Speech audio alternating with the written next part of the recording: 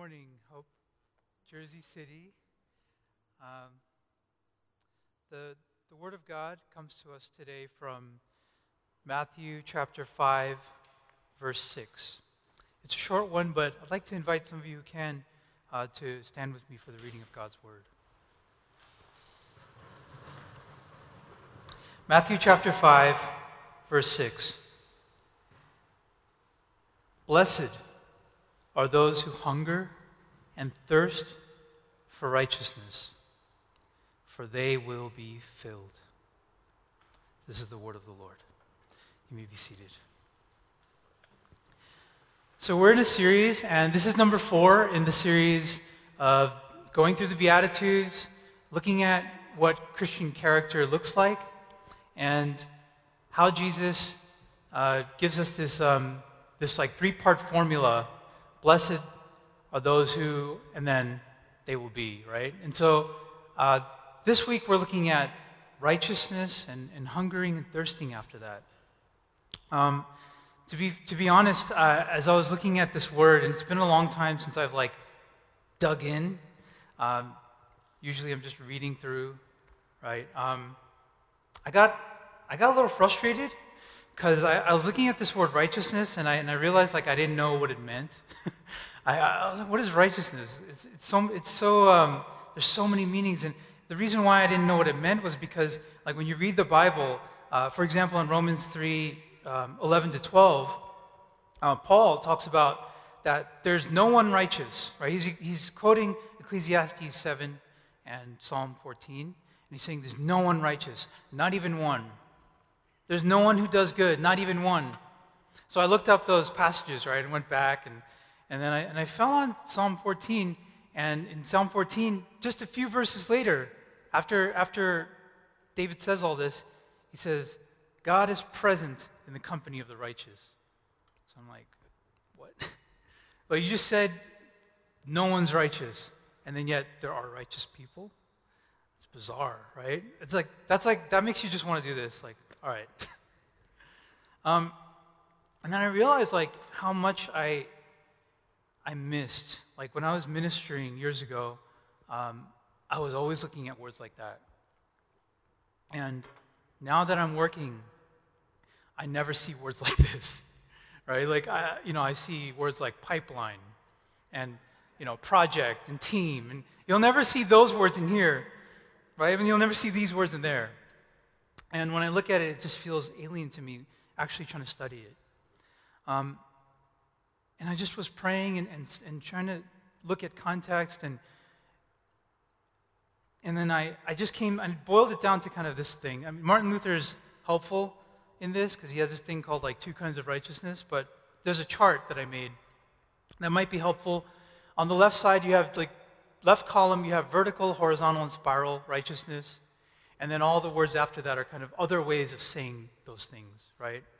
And at the very end is the theological or religious way of saying it. And so I'm going to stick to the one on the left because I like visuals. You can just see the straight lines, vertical, horizontal, and then spiral. This little weird spiral thing that has to do with us, right? How God helps us to become righteous. And so with that in mind, the question is then, in this passage, which one is he talking about? I don't really know. And I think this is kind of limiting too. I'm not saying this is it. I'm just saying this is helpful. And I don't really know what might be meant in chapter 5, verse 6 of Matthew, but I have an inkling that it's kind of this general, all of it. Holiness, wholeness, the whole thing. And so I'm going to be talking about that today, and it's just to say this, that Jesus promises to those who hunger and thirst for righteousness, what he promises is satisfaction guaranteed. And what we learn here is that through this diagram that I showed you there's 3 things, that when we hunger and thirst for righteousness, the next slide, he makes us right with ourselves, he makes us right with each other, and he makes us right with God in all those ways. All right? But before I begin, I need to give a little preface. how do you hunger and thirst for righteousness? Like if you haven't, if you don't feel it. And I know that, to be honest, most of the day, most of the weeks, this is not at the forefront of my mind. I'm not thinking, man, I'm just longing to be better, longing to be righteous in these three ways. And I'm going to go straight to application here. The application that I want to share here is, no, let's talk about this first. During the pandemic, you guys all missed something. You all craved something. You know what I craved? It's really hard to do at home, is eating oysters. I know, right? It's like, the texture. But I miss, more than that, I miss after work, texting my wife, I'll meet you here. We meet someone somewhere in the city, and you just take a deep breath of that New York City grime, that grimy smog. You know, all this weird, like foreign dust is going into your lungs, but it just smells so good. And then you walk together and you talk, and then you eat those oysters, and they're so fresh and nice. And I miss that. And these are things that I crave, but you might crave, I don't know, butternut squash or steak or something, right? And we all crave these different things. The problem is that there are many things that we crave and many different things that we crave. And the first thing that we need to be helped with is how to regain that hunger. And I said I was going to go right to application. This simply means this, that Janice, my wife, used to hate oysters. She just thinks they're so gross. But I told her, I said, you got to have good oysters, and also half price, because you're paying full price, you might not, not going to make you happy. My wife likes to save. And what I learned from that experience is that hunger can be acquired, craving can be learned, and learned primarily through our relationships. And so, why does the church exist? And for many reasons, but one of the big reasons is we find people who have that hunger. And my suggestion is, when you find them, you don't just think, how can I get that hunger, but how do you pour into them too? And find those people and cultivate spiritual friendships with them. Find people, and how do you ID them? Well, how do you identify people who are hungry? People who pray unceasingly. You can't pray like that unless you're hungry for God. People who pray unceasingly, people who love the Word and see Christ in and through it. And people whose lives show the character of Christ. And not just by their upbringing, not just by pedigree, not just by temperament, right? But looking at the whole trajectory of a person's story and see where they are and where they've come. And where they've come, it might not be palatable even to you or me, right? You might just be like, what's wrong with this guy? But you look at their life and you see where God has brought them. Find such people. Such people make us hungry for God, hungry for righteousness. And also the Word. So like the Word of God, the Bible, as some of you know, if you've ever heard my messages, you know that it has a special place in my heart, just like all of us. But the Word, the way that I like to see this, and the confusion that even I had about righteousness, you're all going to have. But the Bible is like a mosaic, right? If you have a few pieces, it makes no sense. But the more pieces you have, the picture becomes clear. And yes, we have tools online where you can do like all these searches, but the best tool, the best software is up here. The more you have the Word of God in here, you have the answer in the moment. You don't have to pick up your phone and be like, what was that passage again? It comes out. You might not know the verse or chapter and verse, but it's in you. That's what helps us hunger, to filling ourselves with such things. So, okay, now I've spent a lot of time on that. Let's go into how he makes us right with ourselves, spiral righteousness.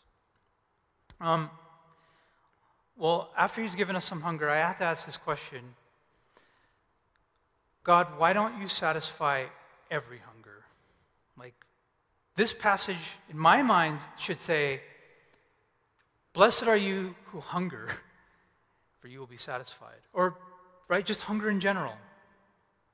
Why does Jesus care about righteousness? And I think he cares so much about righteousness, and he highlights it here because he cares so much about the fact that we're being eaten by sin. Sin, if you look at it as a soul-devouring virus, and God sees it as such. And if that's true, then he cares about righteousness because it's the opposite of that, right?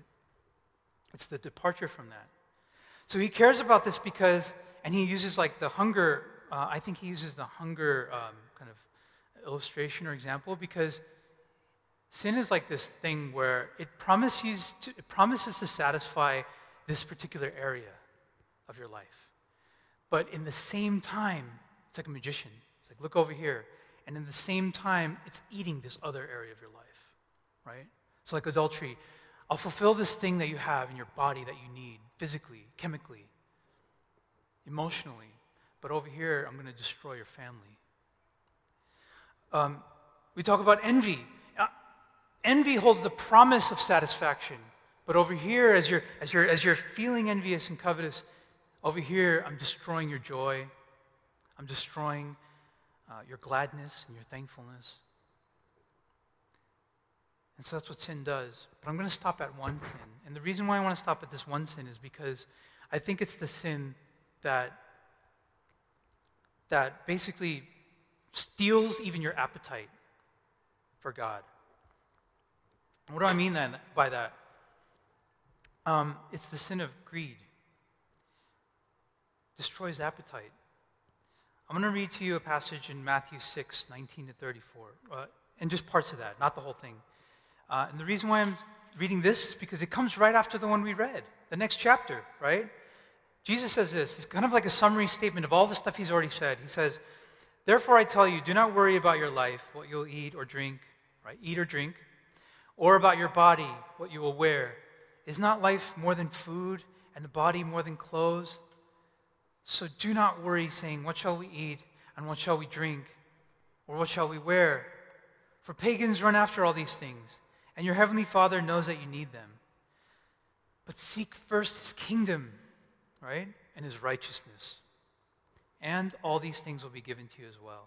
See, greed, it's connected to this worry that asks, what shall we eat, what shall we wear? I'm just hungry for this stuff. I want that stuff, right, because I'm worried. And so if greed is connected to worry, right, then greed is like, or if greed is well, let's just say it like this.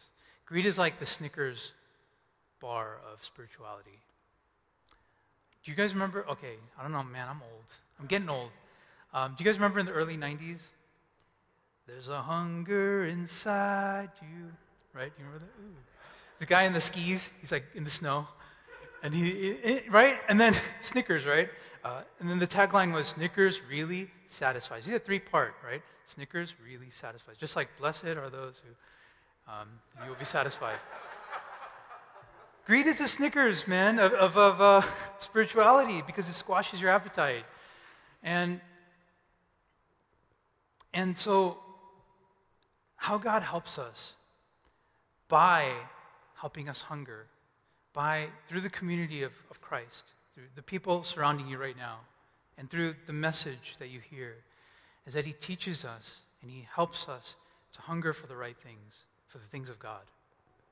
And when we hunger for the things of God, my kind of theory is that you can't hunger for that other stuff when you're hungering for God. It's hard. Like, I'm already hungering for God. God hates that. This is the opposites.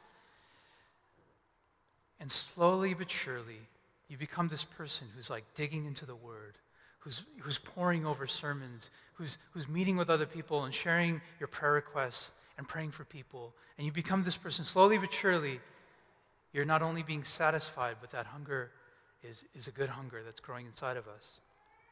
So that's the first, right? And I'd like to go to the second, which is, Jesus satisfies us by making us right with others. I'm not going to spend too much time here. The reason why is because I'm going to leave room for, and if you haven't heard the messages before this, you should read those, listen to those. And if you haven't been here for long, stick around for the next ones, right? And I'm saying that because those messages will address more and more of how Jesus satisfies by making us right with others. And so, when we hunger and thirst for righteousness, he does that. Matthew chapter 9, even shortly after the passage we're looking at, there's a scene where Jesus is eating with Matthew, the tax collector, and all his friends, his buddies. He's eating with all the gangsters and the prostitutes and the really bad people. People that you and I maybe you. Maybe you just be like, whoa, they're kind of sketchy, right? He's eating with those people. And the religious people, they have a framework for what righteousness is. They have an idea of what's right and wrong. And they're looking at Jesus and they're saying, you're eating with these people. You're not supposed to do that. You're a teacher. You have a responsibility. And Jesus says, guys, I didn't come here for the righteous. I came here for sinners. And if those guys knew anything, those religious people knew anything, they would know that no one is righteous. And Jesus is referring to that. So he says, I came here for people who know that about themselves. So if Jesus did that, right, what does that mean? What does that actually mean? It means this. Oh, what does that mean for us? It means that if you and I, if we don't really understand where righteousness, vertical, horizontal, and spiral righteousness comes from, we're lost. We'll never be right with people. We'll never be right with people. So I thought about this again, and I had another question of God. This is what you're supposed to do. When you're reading the Bible, you're supposed to keep asking questions of God and journal it. I said, God, isn't righteousness supreme? Why do we have the Beatitudes? There should be one Beatitude. Pursue righteousness. Hunger for righteousness. And that's it. Forget about all the other stuff. But before this message, there was, blessed are the poor in spirit, blessed are those who mourn, and blessed are the meek. After this message, you're going to find, blessed are the merciful, and blessed are those who are pure in heart. Blessed are the peacemakers. Why? Why is this righteousness thing bookended by meekness and mercy? Think about it. It's bookended by meekness and mercy because if you don't have meekness and if you don't have mercy, righteousness will be the worst thing that's ever happened to you and me. What else can make you and me more proud, more arrogant, and more insufferable than being right with God, being right with people, and being right with myself? There's nothing more toxic than that if you don't have meekness, if you don't have mercy. So Jesus was saying that. When he spoke to the Pharisees, when they accused him of eating with sinners, he said, I desire mercy, not sacrifice. And he's saying, you can't reduce the character of the Christian just to righteousness. So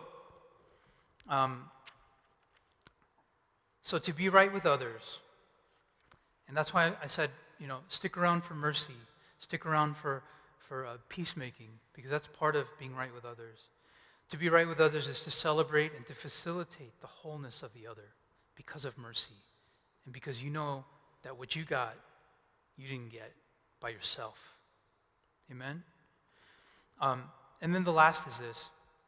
Jesus satisfies by making us right with God, the vertical righteousness.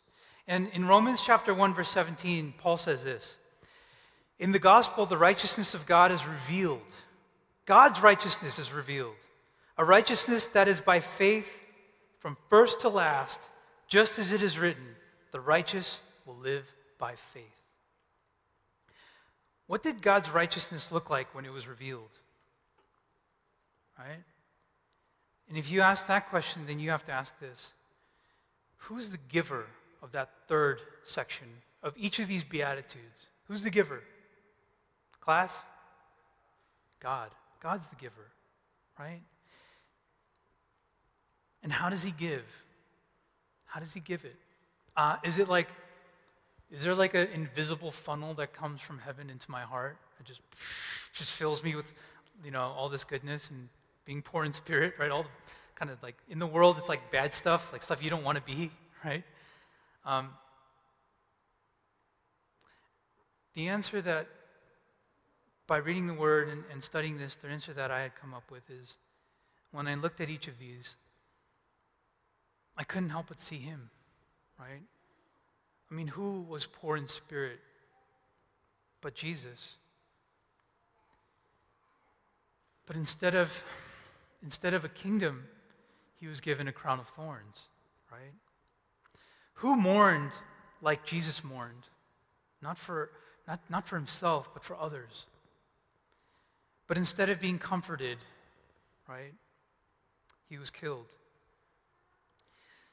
Who was meek and as humble as him? But instead of inheriting the earth, he was buried under it. Who was thirsty and hungry on a cross, but was only given the cup of God's wrath? Blessed are you means, I am making all things new in you, because everything that you couldn't do and I couldn't do, he did. And he gave us and he credited to us everything that he did. All of these qualities that we're supposed to strive for, he's already completed. He's the giver. There's no spiral, there's no horizontal, there's no vertical righteousness that's even possible without Jesus. That's the Christian faith. My wife Janice, we were talking some years ago about gurus. I don't know why. I forgot why. But we were talking about gurus and how, and I was telling her, like, gurus are interesting, like they have this following, and then they teach for a number of years, but they don't write anything down. But when they die, all their disciples get together and they start to write all this stuff, all their teachings. And then people just keep adding to it. And she says, oh, that's really interesting. It seems like that's like most religions, or every religion. It's like in every religion, a man becomes a word, a book. But in Christian faith, it's the word or a book that becomes a man. In the same spirit, I'd like to say this. In other religions, the gods come and they bring the bread and the wine, right? Here. Jesus does that too, but he does it insanely, thousands of people are eating, right? Multiple times. And he even turns water into wine. It's only in the Christian faith that he doesn't only just bring the wine and the bread, but he becomes the bread and the wine that we eat, that we're sustained by, that we are saved by. And not only that, we're connected by. Because all who partake in the bread and the wine partake in his body and his blood. And we become one through that. Amen? No matter what you believe otherwise, he's the center now of those who hunger and thirst. If we can believe him, this is my last thing, if we can have faith in God about our jobs, about our health, about our family, why can't we trust him for righteousness? To make whole the parts of our lives that aren't whole. Not only in this life, but especially in the life to come. Blessed are you who hunger and thirst for righteousness, for you will be satisfied. Would you pray with me? Father God,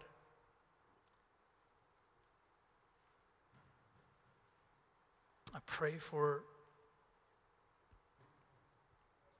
those of us who want to hunger and thirst for you and for your righteousness, that you put people in our lives who can show us the way. I pray that you bring us up and you open our ears and our minds, and that we would listen to you and hear you and be amazed by you and want more. I pray, Father God, that those who feel right now And this is what I kept seeing as I was praying for today, and I was praying for your people, Lord. I just kept seeing prison bars, stone cold walls, and shackles. And I pray, Lord, in Jesus' name, that those shackles fall off our hands and feet, and those prison doors open in Jesus' name. And that whatever we felt like we couldn't do, or whatever we felt held back by, and whatever we felt kept us enclosed, would be no more. And Father, by the power of your Holy Spirit, you lift us up and you bring us out. And would you satisfy us, Lord, by the righteousness that was revealed from heaven in your Son, Jesus Christ. May you grow our faith in you and grow us strong together. In Jesus' name we pray. Amen.